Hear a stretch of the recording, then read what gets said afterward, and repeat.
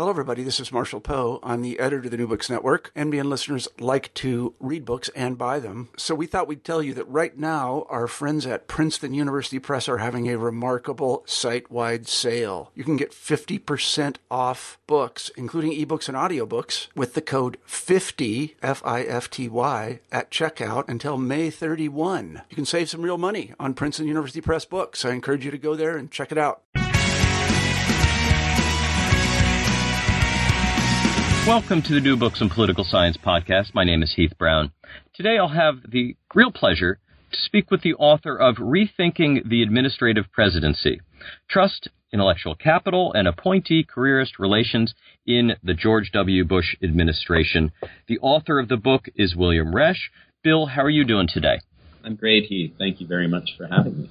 Yeah, it's such a pleasure to read this book about a subject matter that I think a lot about, and towards the end of our conversation, I'd like to take the conversation in that direction. But before we get to that, maybe you could just tell us a little bit about yourself, where you are, where you've been. Give us your background. Sure.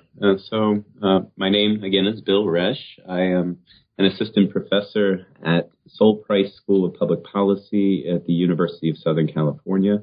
My research interests look at issues of basically the cross-section of political science and public management, with a focus on what's known as executive politics and organizational behavior. Specifically, organizational behavior as it pertains to organizations that are tasked with implementation responsibilities, public policy implementation responsibilities, whether that be a public organization like a typical federal agency or nonprofits or private sector organizations that might be contracted out by government.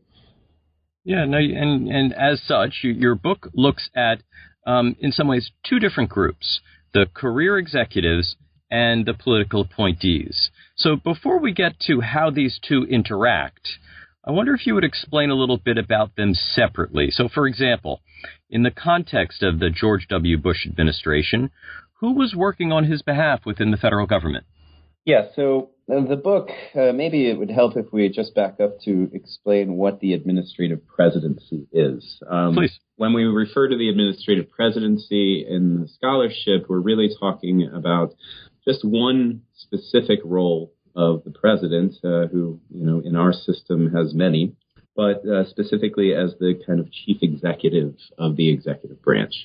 And when we talk about the administrative presidency, we're referring to the kind of group of strategies and tools that a president has available for the purposes of implementing policy, and specifically to direct policy through implementation towards his preferences.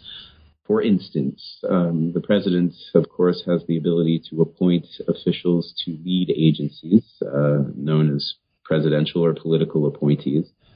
And a well-trodden strategy is to appoint people that he knows are ideologically and even personally loyal to his prerogatives. And other strategies include, of course, centralizing policy within the White House through various institutional mechanisms, such as the Office of Information and Regulatory Affairs or through the Office of Management and Budget.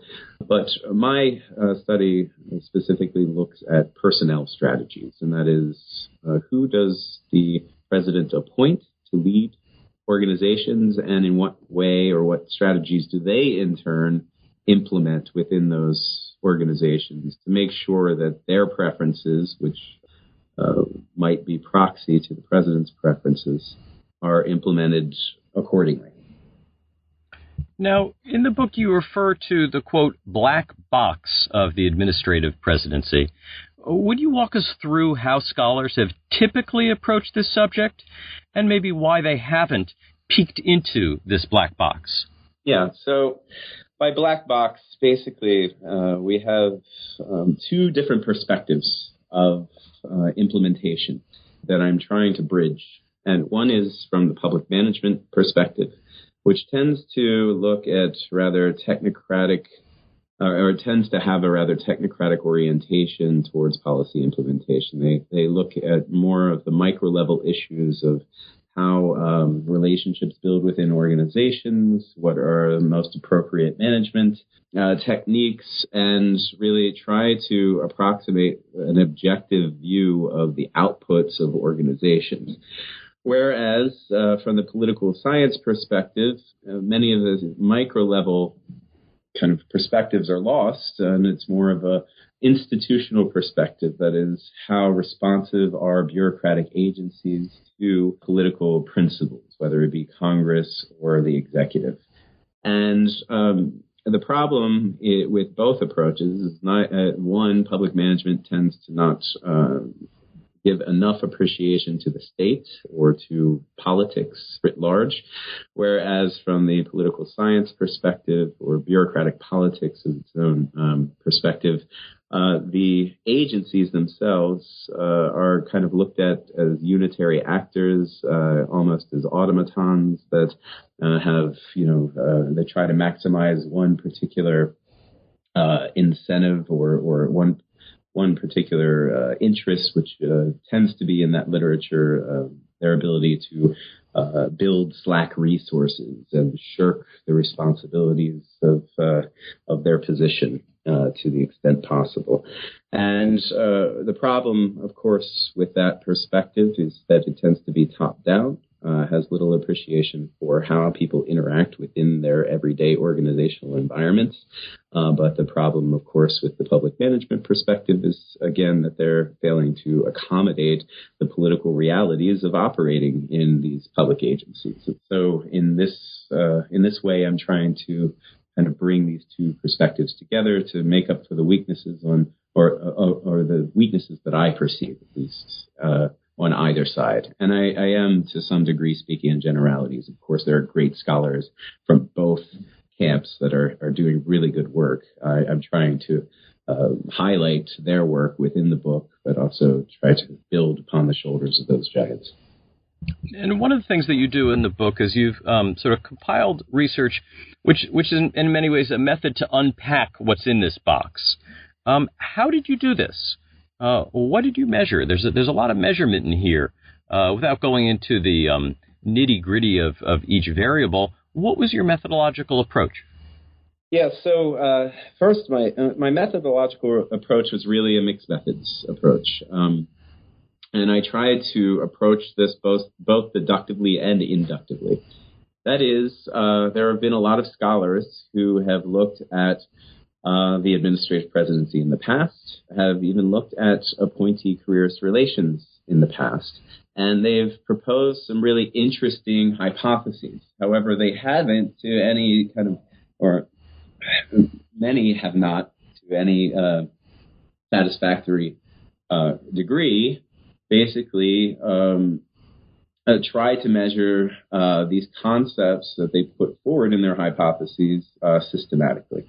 For instance, some past scholars that have looked at the administrative presidency have looked at the importance of trust that develops between careerists and political appointees, with the idea that appointees often come into these relationships not trusting the career bureaucracy. And to some extent, this is understandable. There's very few politicians that run on a platform of protecting the status quo, that there's constant reform being kind of imposed upon our administrative agencies, and many times for good reason.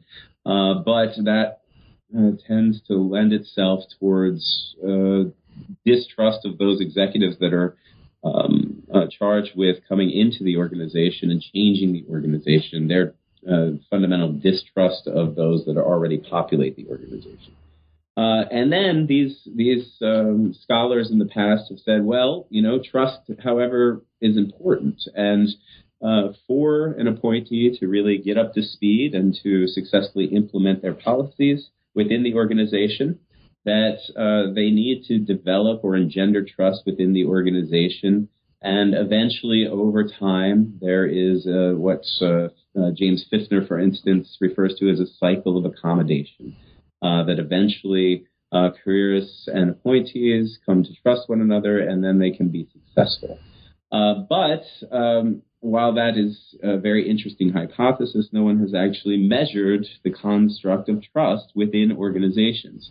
And so I thought that I would go through this by not just interviewing careerists and appointees and asking about this very kind of, abstract notion of trust, but also to look towards the trust literature as it's developed in social psychology and in generic management studies, and to see that through survey methods, whether or not I could capture this multidimensional construct. Because when we talk about trust, we talk about it you can unpack it in several dimensions. One, there's, of course, the encapsulated interest. That is, kind of a rational choice perspective. I trust you, Keith, because I see that you have my interests encapsulated in your actions, right? And so, therefore, I'm only delegating a responsibility to you because I know that it's in your interest to follow through according to my own interests. However, there are other aspects of trust as well that tend towards the level of competence that one perceives in another actor, and also the beneficence that one perceives in another actor, as well as their integrity. That is, how true are they to their word? And we can capture these separate dimensions through survey questions, and then build kind of multidimensional scales within our analysis to see exactly how these dimensions play out within organizations and connect them to actual organizational outcomes, if that makes sense. It does, and sort of leads to the question, if trust seems to matter and trust hasn't been consistently or robustly measured in the past, and you have, how does this work? Is there a strong relationship between federal organizations that have this trust and their outcomes? Do organizations that are untrustworthy, fail in any way? Take us to what you found. Yeah, so the empirical work looks first just how trust develops within organizations. And so first, who do political appointees typically interact with in terms of the career bureaucracy? And that's typically at the very executive levels of the career bureaucracy, what are known as the senior executive service, the career senior executive service. But within the senior executive service, you're talking about, I believe, 8,000 members of the SES, whereas there are only about 1,200 Senate-confirmed appointees, and then another 3,000 or so unilateral appointments, that is, appointments to lower-level management or lower-level executive and upper management ranks that a president can make unilaterally without the Senate's consent. But, okay, so what is that? That's 4,000 plus 8,000, 12,000 people in a bureaucracy that's comprised of over 2 million people, right? And so the glut of our federal bureaucracy and a lot of where implementation takes place is actually in the middle management ranks. That being said, the middle management ranks are exclusively careerists, career bureaucrats that are protected in most agencies by merit system protections. So it's very hard for appointees to punish them in many respects. And then also it's very hard for appointees, on the other hand, to incentivize them. And we see that career managers tend to look towards their immediate supervisors in terms of signals of how much to trust the general leadership of the organization, that is, the political appointees within the organizations. And so first I'm testing exactly how much this signaling affects where middle managers look for information within their organizations. So how much do they turn towards the leadership of the organization versus their immediate managers for information that helps them see through their jobs.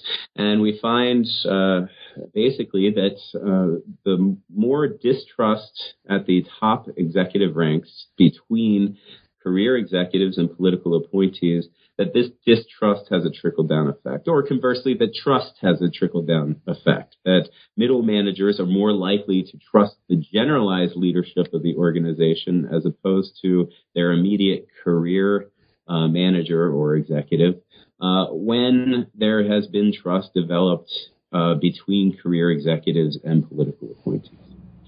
And this is important because in the literature on the administrative presidency, we know that that political appointees are essentially put into place for the purpose of reducing information asymmetries, right? Andrew Rudalevich, for example, argued that politicization, that is, where the president puts political appointees and the extent to which these political appointees centralize information exchange within their organizations, is really intended as a way to unite institutional and responsive competence to the president, so that the president can kind of cheaply and effectively gain information to his advantage in order to advance his agenda. However, institutional competence requires an exchange relationship between careerists and appointees. The average tenure of a political appointee within the federal executive branch is about 2 years, whereas the average tenure of a senior executive service member, for instance, is about 18 years. So you can imagine that when there is a distrustful relationship, that there is a lot of incentive to kind of duck for cover for the short time period that an appointee would be in place. And the appointee needs the information, the institutional competence that the careerists have in order to leverage bureaucratic power towards their particular interests. And so the first empirical chapter really looks at how the dynamics of trust really unfold as it pertains to the development of institutional competence, or as I call it within the book, intellectual capital. And we find that intellectual capital is diminished as a function of this trickle-down phenomenon. That is, when careerists are at the executive ranks are not able to establish trust with appointees at those executive ranks, that further down the chain, the hierarchical chain, the middle managers are more likely to use their immediate supervisors, those senior executives, as their reference for how to conduct themselves within the organization, as opposed to the more generalized leadership of the organization that includes the appointees. So where does that lead in terms of a policy effect? Well, we've seen many managerial missteps throughout the Bush administration, and I don't need to point many of them out. Hurricane Katrina, aspects of the war in Iraq, amongst many others. But it's very hard to isolate the causes across the administration generally, or to attribute it to a general administrative approach to managing the executive branch without comparable policies in place across organizations. That is, where you have one policy that many different agencies are simultaneously supposed to implement, where you can compare across agencies the variation of trust, right? And so we can say anecdotally, oh, well, this had a lot to do with the fact that the appointee was not managing well. They weren't engendering trust within their organization so as to wield institutional competence of the career bureaucracy towards effective outcomes of the organization generally. And by the way, when I say effective outcomes, I'm referring to effectively seeing through the president's prerogatives, not some attempt at an objective measure of effectiveness. Again, that lends itself to some trouble in terms of comparing across agencies, the variation of trust within agencies and information sharing within agencies, if we don't have, a similar policy to compare across them. But fortunately, we had the Bush administration's exit plan.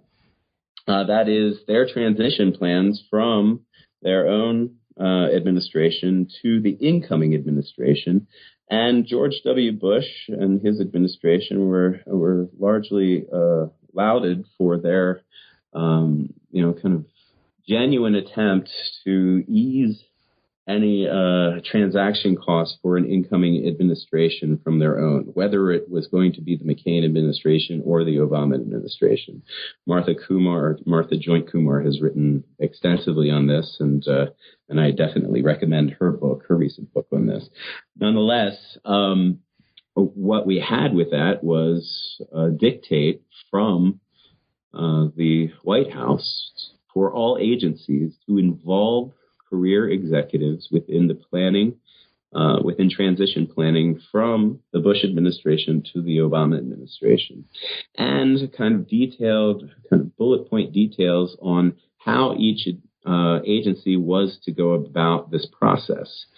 So from there, we have this policy handed down from the top down from the White House to these various agencies, indicating the president's universal preference across these agencies. And then we could compare how successfully the president's preference was carried out within each given agency by how much information the senior executive service within these organizations actually had about ongoing transition activities. And we could do that as a function of the general trust that they had developed prior to this policy being handed down with the appointees that were in place.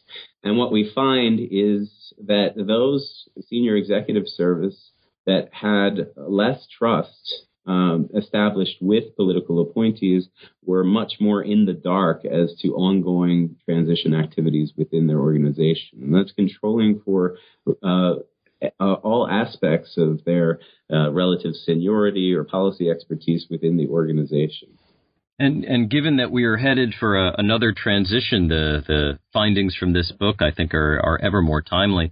Martha Kumar came on and talked about that book on the podcast just a couple of months ago. Rethinking the Administrative Presidency is the title of the book. Subtitle is Trust, Intellectual Capital, and Appointee Careerist Relations in the George W. Bush Administration. The book is published by Johns Hopkins University Press as part of their Studies in American Public Policy and Management series. Bill Ress, thank you so much for your time today. Oh, I really appreciate it, Heath. Thank you for having me.